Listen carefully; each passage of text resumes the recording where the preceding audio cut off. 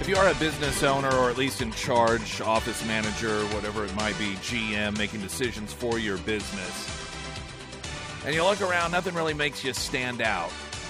Garage experts. I recommend that you reach out to them. You may say, we don't have a garage.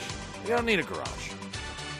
Now, of course, I had my garage transformation done. Part of that, aside from the customized storage, was the epoxy flooring. The color schemes, there's hundreds from which to choose. The cleanup is so incredibly easy. It acts as a moisture barrier. It is just such an incredible way to go. So, I mean, if you are a business that's just hell-bent on carpet, then this may not be your cup of tea.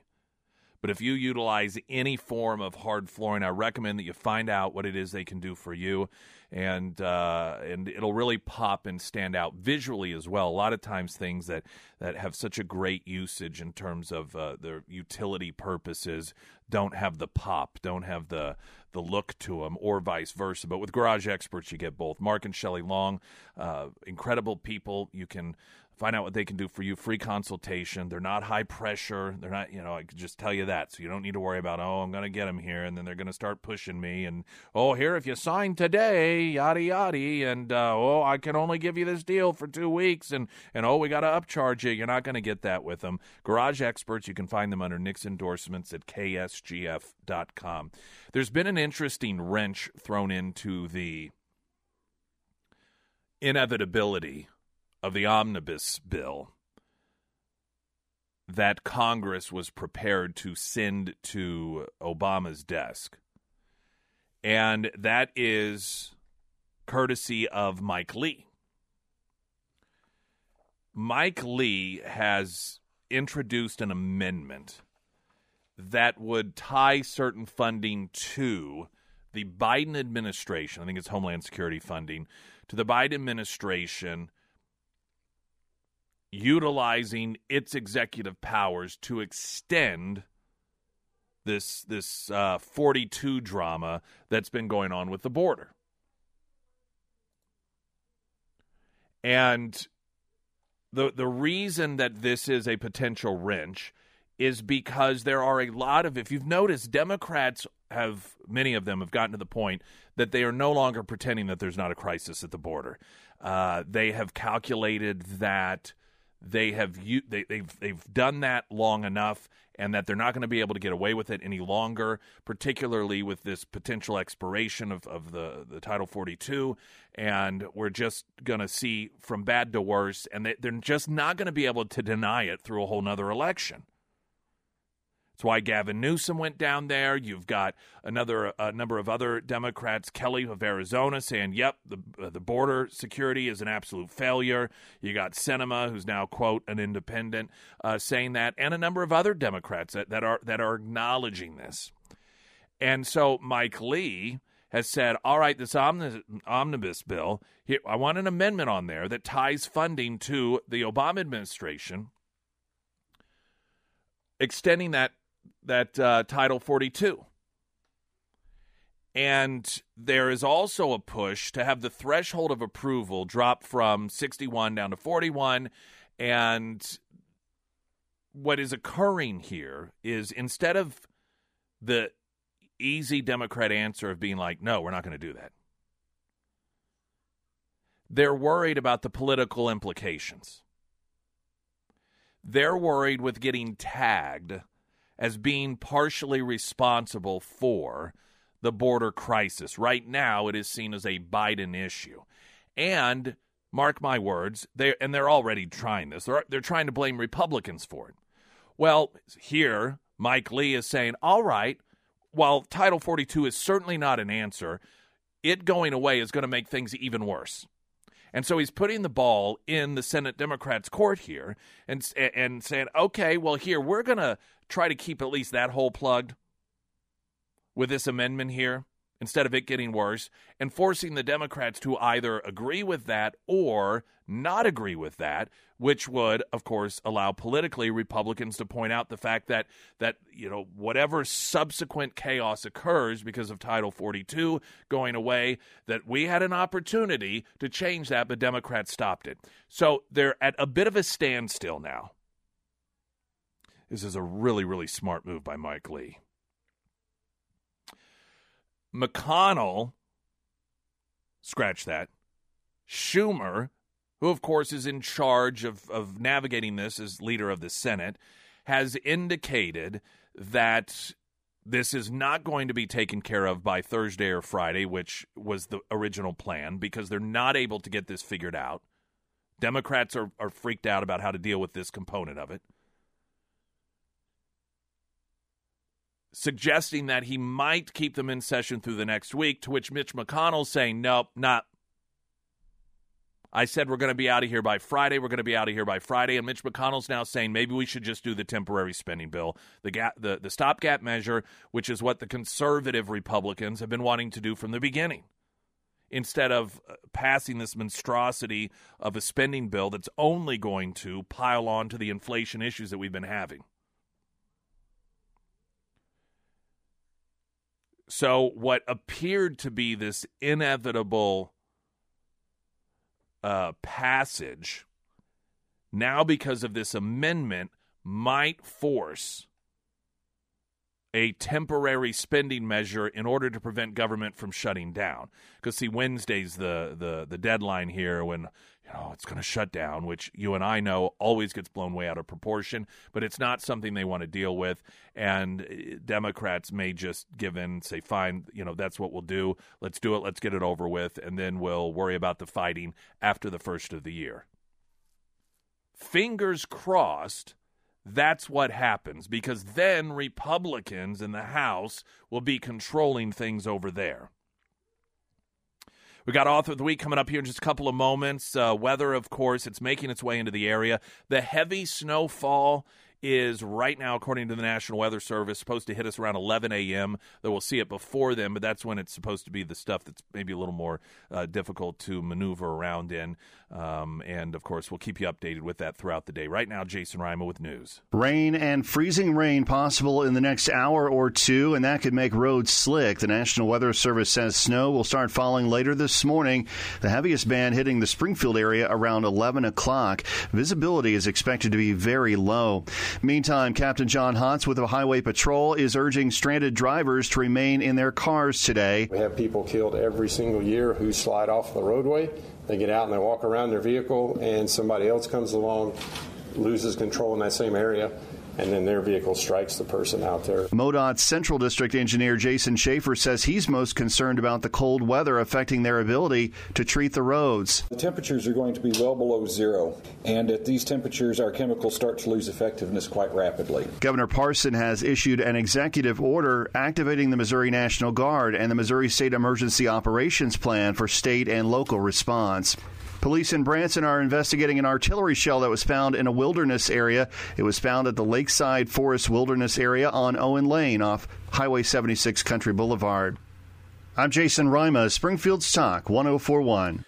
All right, so that winter storm warning till midnight. Counties along north of 60. Winter advisory south. Wind chill warnings noon today through noon Saturday for counties along the north of 60. And you heard Rima mention that the freezing rain component could get here within the next hour. Then snow, of course. Right now, the heavy stuff, National Weather Service in terms of snow, probably 11 o'clock or so this morning. And then those brutal wind chills down 30 below, perhaps even more, particularly into the overnight hours. Author of the Week, sponsored by ABC Books. Here in just a couple, I think you're going to enjoy this one. This guy is an environmentalist, but he's a conservative one who recognizes that pretty much everything that the government says we should be doing in order to help the environment not only doesn't help, but generally does more harm than good. You're listening to Nick Reed in the Morning on Springfield's Talk 1041. Springfield's Talk 1041. I am Nick Reed. It is Thursday, which means it's time for Author of the Week, sponsored by ABC Books on North Glenstone. And this week we have author Todd Myers. Time to think small, how nimble environmental technologies can solve the planet's biggest problems. And let me ask you this, instead of laying out a biography on your behalf. There are I guess you would say, traditional environmentalists. You're not necessarily considered traditional in the conventional wisdom sense. Is that correct? Well, I've done a lot of things in the environment, but yes, I am not a sort of standard on the left. I'm generally on the center right, but I live in a forest. I'm surrounded by nature. I'm a beekeeper. I love the environment very much, and I've worked in environmental policy for about 2 decades, including at state agencies and elsewhere. So, well, I guess I'm not traditional. It is important, and I recognize that environmentalism and concern about the environment doesn't recognize political lines. One of the areas that I would argue that you would have a greater deal of success is being a leading expert in free market environmental policy. And anytime you see the government embark on some sort of endeavor and the private sector do the same, private sector seems to win out every single time. Yet when it comes to the environment, we're told that is the answer. We've got to have the government step in because, after all, why would people, particularly those who run industries, ever want to do anything to help the environment? And since they're not motivated by that, they're clearly not going to be focused on it. So we must have the government step in. So what of that? So I understand why people think like that, because actually the government has had some success. So in the 1970s, when we faced air and water pollution problems, we passed the Clean Air Act and the Clean Water Act, and we created the EPA. And guess what? It worked. Our air and water are much cleaner, because those types of problems were very well suited to government responses, a very few sources of major pollution. But our problems today are not suited to that. They're very different. They're distributed. They're small problems where the efforts of lots of small people doing little bits and adding up over time is much more effective. And you see that, in a variety of very big challenges that we face today, whether it's ocean plastic, whether it is climate change. Individual people, empowering people, not politicians, is what we see solving these sorts of problems. So I understand why people have the reflex to think that big government is the approach, but thanks to new technology and because the problems are different, we need a new approach. And fortunately, we're seeing lots of success around the world of people doing exactly that. I know you write to some degree about this. In fact, you've got a story about a for-profit company that is making inroads or saving lives, forests, providing clean, fresh water in Africa, but it's actually the government that's undermining that. Tell us about that, if you would. Well, I think it's a perfect example of how small technology really can reach problems anywhere across the globe. So in Africa, access to clean water is a problem. And so what typically would happen is the government or a non-government organization would install a pump. But about 40% of pumps break after a year and a half, and then they have to wait around for that NGO or government to come back, and often it takes months and months. So what a group of ex-UN employees did was they created an internet-connected pump that charges about a penny a day, and people can turn it on, and then it charges them based on how much water they use. So there's an incentive to conserve because they don't want to waste money. But the other thing that it does is that it creates a revenue stream. So for the company and for people in the area, if that pump breaks, they're losing money. And so what ends up happening is that they fix it quickly. And what happened used to take months, now takes about a day. And you can actually go, the company is called eWater Services, to their webpage, and you can see what percentage of their pumps are working.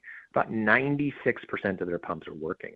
And this is not just good for access to water, it's good for the environment, because if you don't have access to clean water, what you do, and typically it's the women of the village who will go hike, get water from a local stream or river, and then they have to boil it. And that means cutting down trees. And one of the leading causes of deforestation is cutting down trees to cook food and boil water. So it also reduces deforestation. It's really powerful. But in one of the countries where they are in Africa, the government is running for re-election. And one of their election promises is free water for everyone. So they are actually undermining what is a system that is working very well. And I spoke with the head of E-Water Services, like I said, who worked for the UN, who did this as a nonprofit. And she said, what we're going to end up happening is a year from now, we're going to be where we were before, where the government is going to be responsible for fixing wells that have been broken, and they'll just sit for months and people will be worse off. Oh, the siren song of free. Exactly. Yeah, aside from the philosophical discussion regarding is it government's place, should government be promoting it, one of the things that just drives me absolutely nuts is, does it actually work? And here, and you're going to know much more about this than I do, but just as an outside observer, I watched the discussion regarding the government's push for green energy in the name of electric vehicles, and we keep hearing, among other things, how it's going to help us not be reliant on foreign countries, and it's environmentally friendly. But from just what I understand and read of some experts is that the materials that are needed for much of the production is not an extraction process that is environmentally friendly, and the vast majority of it comes from companies in China. And so here, not only is it not environmentally friendly, but it's making us as, if not more, reliant on foreign countries. And so it seems as if even in the areas that they have decided, well, this is government's place, they're not doing what they say they're going to do. Well, and it's very difficult because the information is hard to get. So how do you know whether that electric vehicle you're buying or the wind turbine or something else is actually doing more harm than good? Because full environmental impacts along those supply chains can be very opaque. But that's changing, and what's remarkable is now using transparent ledgers like blockchain. And, blockchain is kind of cool and trendy. It doesn't have to be used for everything. But one of the advantages is that it is transparent and people can see, okay, how much energy is being used, how many minerals are being used. Or in the case of fisheries, right, if you want to make sure that the fish that you're buying at the store was caught legally and sustainably, in many cases you can now see that. On tuna cans, they actually have a little scan code that you can scan to see where your tuna came from.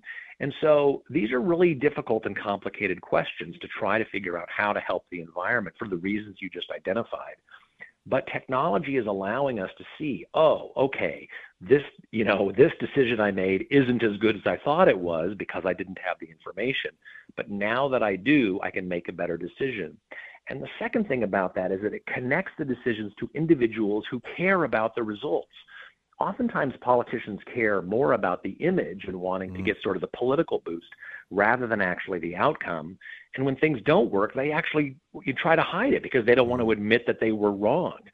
If I make a mistake and I'm doing something wrong and the information now shows me, oh, I shouldn't do that anymore, I'm going to change because my interest is in doing it right. And I think that's why switching the power from politicians to people is more effective environmentally. We're talking with our author of the week, Todd Myers. The book is Time to Think Small, How Nimble Environmental Technologies Can Solve the Planet's Biggest Problems. This is another area of great frustration I have, and frankly, why it is that what we would consider, I wouldn't even say traditional environmentalists, but those that are deemed the great experts in our culture and our society have really no credibility with me, because you get data and you see that their efforts are not only failing, but oftentimes in the name of the environment, things get worse, but they still get awards. They still get flown to European countries to be presented these great awards and told how wonderful they are for the environment. And so I think to myself, I can't listen to these people.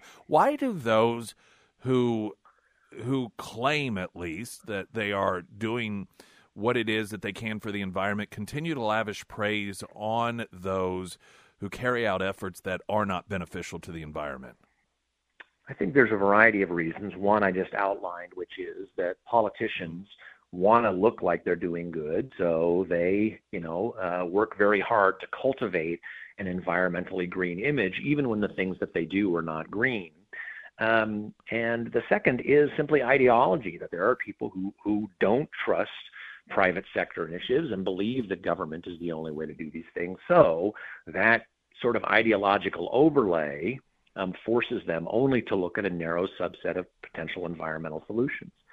And the problem for that, for people on the center right, like myself, is that it makes us cynical. It makes us skeptical about environmental issues generally. And so too often the result is that conservatives who care about the environment, and if you look at a map of, sort of where the conservatives live in the country, who live near natural resources, sound like they don't care because they're reacting to exactly what you're talking about there, which is the appearance that, they want to be green even if they're not doing things that help the environment. But rather than being cynical about environment, we should actually embrace it and say, no. Our approach of connecting people to the environment, of empowering them to do good things in ways that are consistent with personal freedom and economics is the better way to do it. And I can tell you that there is a large percentage of people on the environmental left, sincere environmentalists, who see the same thing. In my book, many of the stories of the people who are doing some of the coolest things with technology and to help the planet and to protect species are on the left, and they have the same frustrations that many conservatives have, which is that government is not doing what it should be doing and is not effective. So the beauty of empowering people is that it crosses partisan lines and brings people together to focus on environmental solutions rather than on environmental politics. You noted in your book, you give just tremendous number of different examples and evidence of government's outcome versus private sector. If you would, tell us a bit about the California utilities, and they've spent billions to create this grid capacity battery storage. Yeah.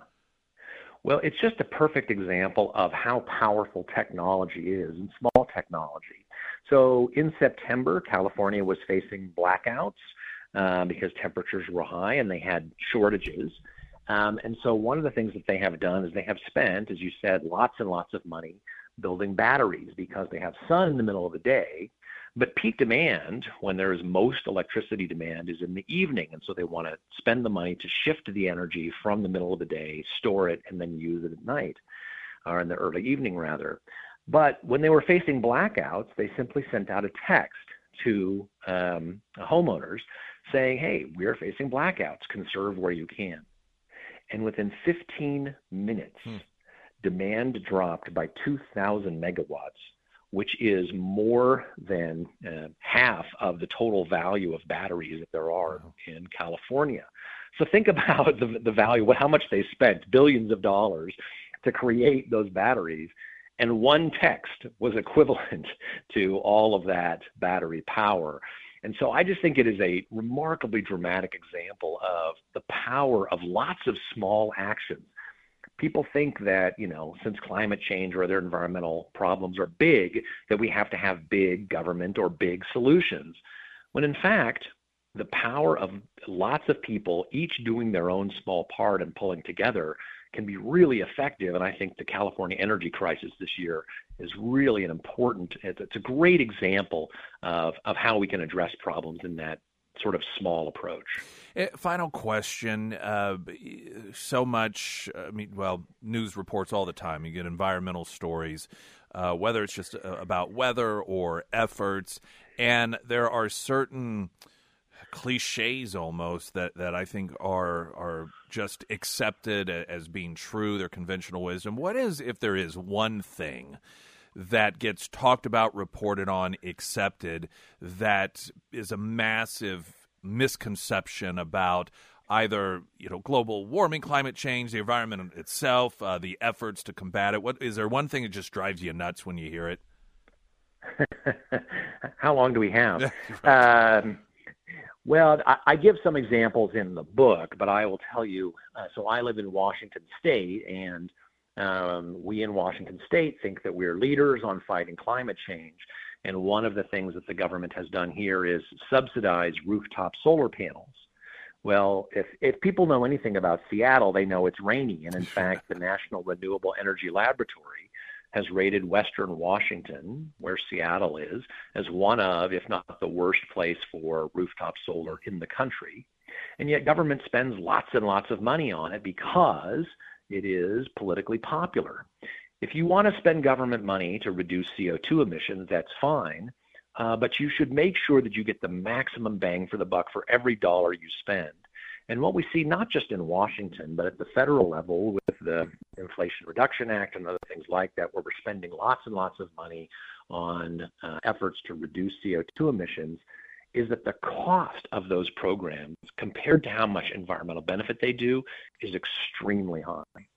The beauty of empowering people is that I'm going to want to try to save money. I want to try to reduce my amount of electricity use, gasoline, and other things like that, so that I actually am saving money while saving the planet. Whereas government, cost seems to be no object, and we spend lots and lots of money for virtually no environmental benefit. We need to change that. The more serious you think climate change is, the more you should demand that every dollar is spent well, and our current political system is not set up that way. Empowering people, on the other hand, people will find the way to get the maximum environmental benefit for every dollar. Our author of the week, sponsored by ABC Books on North Glenstone, Todd Myers. The book again, Time to Think Small, How Nimble Environmental Technologies Can Solve the Planet's Biggest Problems. Springfield's Talk 1041. I'm Nick Reed. Hear about it. I know I'm beating a dead horse here. Talk about it. But the hypocrisy and the double standard is kind of unreal. On Springfield's Talk 1041. You're listening to Nick Reed in the Morning on Springfield's Talk 1041. First alert forecast sponsored by St. Clair of the Ozarks Home Improvements. Of course, winter storm warning till midnight for counties along north of 60. Winter weather advisory until midnight for counties south of 60. Wind chill warning from noon today through noon Saturday. Counties along and north of 60. And precipitation making its way into the area. We're expecting it to eventually turn to snow, heavy by around 11 a.m., at least according to the tracking as it is now, and those really cold temperatures. I mean, I'm sure at this point everyone's pretty aware of it. Temperatures dropping today down to 0 with the wind chill, making it down to 30, 35 below potentially, and it's going to continue along that pathway. We will get rid of the wind component come Saturday with a high of 19, and Christmas sunny, a high of 28. The January 6th committee, their criminal referral has absolutely nothing whatsoever to it. Even we talked yesterday about one liberal reporter tweeted out that it had as much weight as Bozo the Clown, using crayons or whatever to write it. I mean, there was nothing there. They just put the words criminal referral on basically just a bunch of complaining about Trump in order to make it sound like there was something there. Now, where there is something is with the Republican response, the investigation that they have done with the very limited ability they have actually had. And this is why the January 6th committee needs to be reformed after it's dissolved once Republicans are in charge. Because what we're seeing in actual proof by communication is that what occurred on January 6th, they all knew it was going to happen. They all knew that it was going to happen. And I'm talking about Nancy Pelosi. I'm talking about Capitol Hill Police. It was not a surprise. The one thing that isn't being articulated here is what I believe is the unavoidable truth, is that they let it happen because they wanted it to happen. Contemporaneous emails and text messages prove Pelosi's staff involved in failed security planning ahead of Capitol riot. A month after the January 6th Capitol riot, House Speaker Nancy Pelosi defected any suggestion that she or her staff could have influenced the security that failed that day when the Capitol building was breached. Quote, "I have no power over the Capitol Police." That's just a blatant lie. 2 years later, that claim is directly challenged by contemporaneous text and email messages made public by 5 House Republicans showing that her staff had direct contact with the officials who planned the security and even edited some of the plans and notifications in the fateful day before tragedy struck. The revelations released yesterday in a House GOP report obtained by Just the News are prompting serious questions about whether the January 6th Capitol breach could have been prevented while creating a new push for Republicans to summon Pelosi for testimony after they take over the House next month. Representative Troy Nehls, a Republican from Texas, said January 6th should have never happened. The reason that there wasn't a proper security presence on that day goes right to the Speaker's staff and the Speaker's office," added Representative Jim Jordan, who is soon to be chairman of the House Judiciary Committee. The report, which also includes the work of Representative Jim Banks, Republican Indiana, Rodney Davis, Illinois, Kelly Armstrong, provided a meticulous, fact-based account of exactly how Pelosi's staff began meeting and communicating with security planners in the House Sergeant of Arms office in early December of 2020, continuing all the way through the final 48 hours before the January 6th event.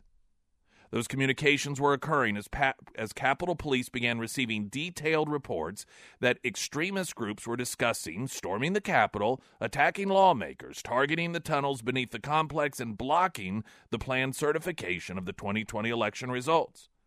Which, of course, what's interesting about this is that defies their claim that the attack occurred because of that speech that Trump gave. Capitol Police whistleblowers told the congressman that there were ample and detailed warnings that violence could occur on January 6th, but the leadership of the Capitol Police failed to adjust the security plan to address the threat, while the political leadership in Congress repeatedly refused to provide resources to secure the building. One officer discussed how he went to the Capitol totally unaware that the threat assessment existed, with only a police cap and his equipment. In other words, he went in there not knowing what was to come because Pelosi's office kept it secret. Others revealed that congressional security leaders turned down resources like armed officers or National Guard troops, which Trump offered, ahead of the event because of concern about the political optics. The $600 million a year Capitol Police, quote, was set up to fail, and there has been scant signs of progress towards addressing those weaknesses since the attack, the lawmakers warned. While the mainstream media and Democrats suggested Pelosi and congressional leaders were not to blame for the security failures, internal messages of House security planners pointedly slammed Pelosi and her congressional appropriators for failing to provide the resources needed to secure the building. Now, we've got to get a quick break here, and then I want to continue on with some of the actual text messages in which you have the people involved, many within the Capitol Hill Police, noting that Pelosi's office was blocking them and preventing them from keeping things safe. You're listening to Nick Reed in the Morning on Springfield's Talk 104.1. Pelosi January 6th story unravels as evidence mounts. The Capitol breach was preventable. It was known. Apparently, Trump was the one who, and we knew this to some degree, the only one that was proactively trying to prevent any sort of violence from occurring, while Democrats actively prevented the prevention of it from occurring. After Pelosi forced House Sergeant at Arms Paul Irving to resign following the events of January 6th, a staffer in the House Sergeant of Arms office sent a stinging email suggesting that Democratic leadership had made Irving and the Capitol Police Chief Steve Sund the fall guys to cover up their failure of leadership to provide adequate security resources. Now, this Just the News piece characterizes all of this as a failure of Democrats to stop it from happening. I believe this isn't pointing to a failure of leadership. This is pointing to deliberate action. They wanted this to occur. They deliberately allowed it to occur. This is what the email read, quote, this is a staffer in the House Sergeant at Arms office. In the email read, quote, for the Speaker's knee-jerk reaction to yesterday's unprecedented event, and God knows how Congress lives for its knee-jerk reactions, and to hell with future consequences, to immediately call for your resignation. He's writing this to the House Sergeant at Arms. After you have been denied again and again by appropriations for proper security outfitting of the Capitol, and I wrote several of those testimonies, dang it, and to blame you personally because our department was doing the best they could with what they had and our comparatively small department size and limited officer resources, and because other agencies stepped in to assist just a fraction too late, again, for Congress to demand your resignation is spectacularly unjust, unfair, and unwarranted, the staffer wrote Irving, according to the email in the report. The staffer added, this is not your fault or Sun's fault. If anything, appropriations should be hung out to dry. The new report also corroborated prior reporting by Just the News that Capitol Police began receiving specific information all the way back in mid-December that there could be significant violence planned against the Capitol and lawmakers by protesters planning to attend the certification of the 2020 election results. The report noted, quote, prior to that day, the U.S. Capitol Police had obtained sufficient information from an array of channels to anticipate and prepare for the violence that occurred. The Capitol Police issued a warning Wednesday night that did not challenge any of the findings of the report, but rather vowed to accelerate changes to improve security. Quote, for nearly 2 years, our officers, officials, and civilian employees have been working around the clock to address many of these findings. So the Capitol Hill Police like, oh, yeah, we know there was a problem, but don't worry, we're working on it. Pelosi's office refused to respond to comment. Banks said the GOP report helps counter the Democrat narrative that ignored security failures by police and political leaders. Quote, our report exposes the partisanship, incompetence, and indifference that led to the disaster on January 6th, and the leading role Speaker Pelosi and her office played in the security failure at the Capitol. Unlike the sham January 6th committee, House Republicans produced an actual useful report that will keep out Capitol and USCP officers safe with no subpoena power and no budget. Now, this is also what's very telling about it. The report does not sugarcoat the behavior of those who stormed the Capitol. Quote, on January 6, 2021, criminal rioters assaulted police officers, broke into the U.S. Capitol, damaged property, and temporarily interfered with the certification of states' presidential and vice presidential electors at the joint session of Congress, a typically poor pro forma event, it noted. So what you have, of course, this is the two different approaches. You have the Pelosi Democrat approach that for the first time in the history of these committees did not let the minority cross-examine any of the witnesses. Nancy Pelosi blocked any questioning into her communication or any sort of efforts that she had with Capitol Police, what she told them to do, what she told them not to do. And everybody on their side was pure as the driven snow. Everybody who was a Trump supporter was evil. While the Republican report, with no subpoena power, no budget, found actual evidence. And at the same time, they're not covering for the rioters. They're not claiming that those individuals should not be held accountable who broke the law. They're approaching it from an objective perspective. The most explosive revelations in the report involve text and email messages showing that 2 key staffers in Pelosi's office attended regular meetings discussing the security plans for January 6 dating back to early December, and that Pelosi's top aide even edited some of the plans. Most of those discussions and meetings excluded Republican lawmakers in the House, the report noted. And I wonder why that would be. Why is it you would have essentially secret meetings in the weeks leading up to these events, in which on a weekly basis here in Pelosi's office is being told, we believe that there's going to be some sort of attempt by some people to storm the Capitol, to do what it is that Democrats do whenever there's a Kavanaugh hearing or an Amy Coney Barrett hearing, but it's going to be flipped around, the script is going to be flipped on us, and they are going to take a cue from their action, and they are going to try to disrupt proceedings by coming into the Capitol. Why would you keep that information secret from Republicans? Why you're planning on how to deal with that would you keep secret from Republicans?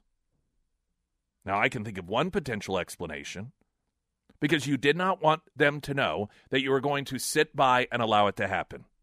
You did not want them to know that law enforcement was going to be instructed to open the doors, to let in a flow of individuals. Because, of course, Republicans would have said, you plan on doing what? And, of course, we all know what the motivation would be in order to do that. To essentially turn this country into a police state, make it illegal to support anyone other than Democrats, and allow Homeland Security, the Department of Justice, the FBI, probably the CIA, characterize Trump supporters as white supremacists, and that being the single greatest danger to the national security of this country. Springfield's Talk 104.1, I'm Nick Reed. You're listening to Nick Reed in the Morning on Springfield's Talk 104.1. Don't forget all your home loan needs. You may be thinking about bigger homes, smaller homes. You host Christmas, or you visit someone else for Christmas. Maybe you empty nesters, but the time is you got too much house, not enough. IWantAGreatHomeLoan.com. My advice, step number one, before you even look at a house, there's an open house. Well, let's just look at it for fun. You fall in love with it. You think, oh my gosh, this is fantastic. But you haven't gotten that approval yet, and someone else has. So guess what? Forget it. You're out of the game. IWantAGreatHomeLoan.com, the first step. Among all the Twitter file dumps that we've seen, it has become very, very clear that the FBI and the CIA had infiltrated, among other organizations, Twitter. Now, they all did it as former employees, but we learned yesterday in a piece in the Federalist about what's called sheep dipping, and that is where you have these organizations, though they may use different names, and the military largely use that title for it. They would take people and then officially relieve them of their governmental duties, and then actually unofficially give them governmental duties to do. And then, of course, if they got caught, disavow their association. And that's what, by all appearances, it looks like was occurring with these different entities. And you had the FBI and other government officials that were utilizing their position in these social networking outfits in order to interfere with the election, alter the outcome of the election. And we know for a fact, because of much of the information that's been released by Elon Musk, that the FBI was lying. You had people that were FBI lying to the decision makers at Twitter about Russian misinformation, convincing them that this was all misinformation. So do you know what their response is to all of this? Now that all of the proof in the emails has been released? Well, of course, what would be the perfect response? They're claiming it's misinformation. That people are out there, these nefarious forces spreading misinformation about what it was that they were doing and telling us, don't worry, trust us, everything's fine. The worst sort of corruption is exposed corruption that continues to be corrupt. I'll see you tomorrow at Scramblers in all likelihood. Glenn Beck's next. I'm Nick Reed.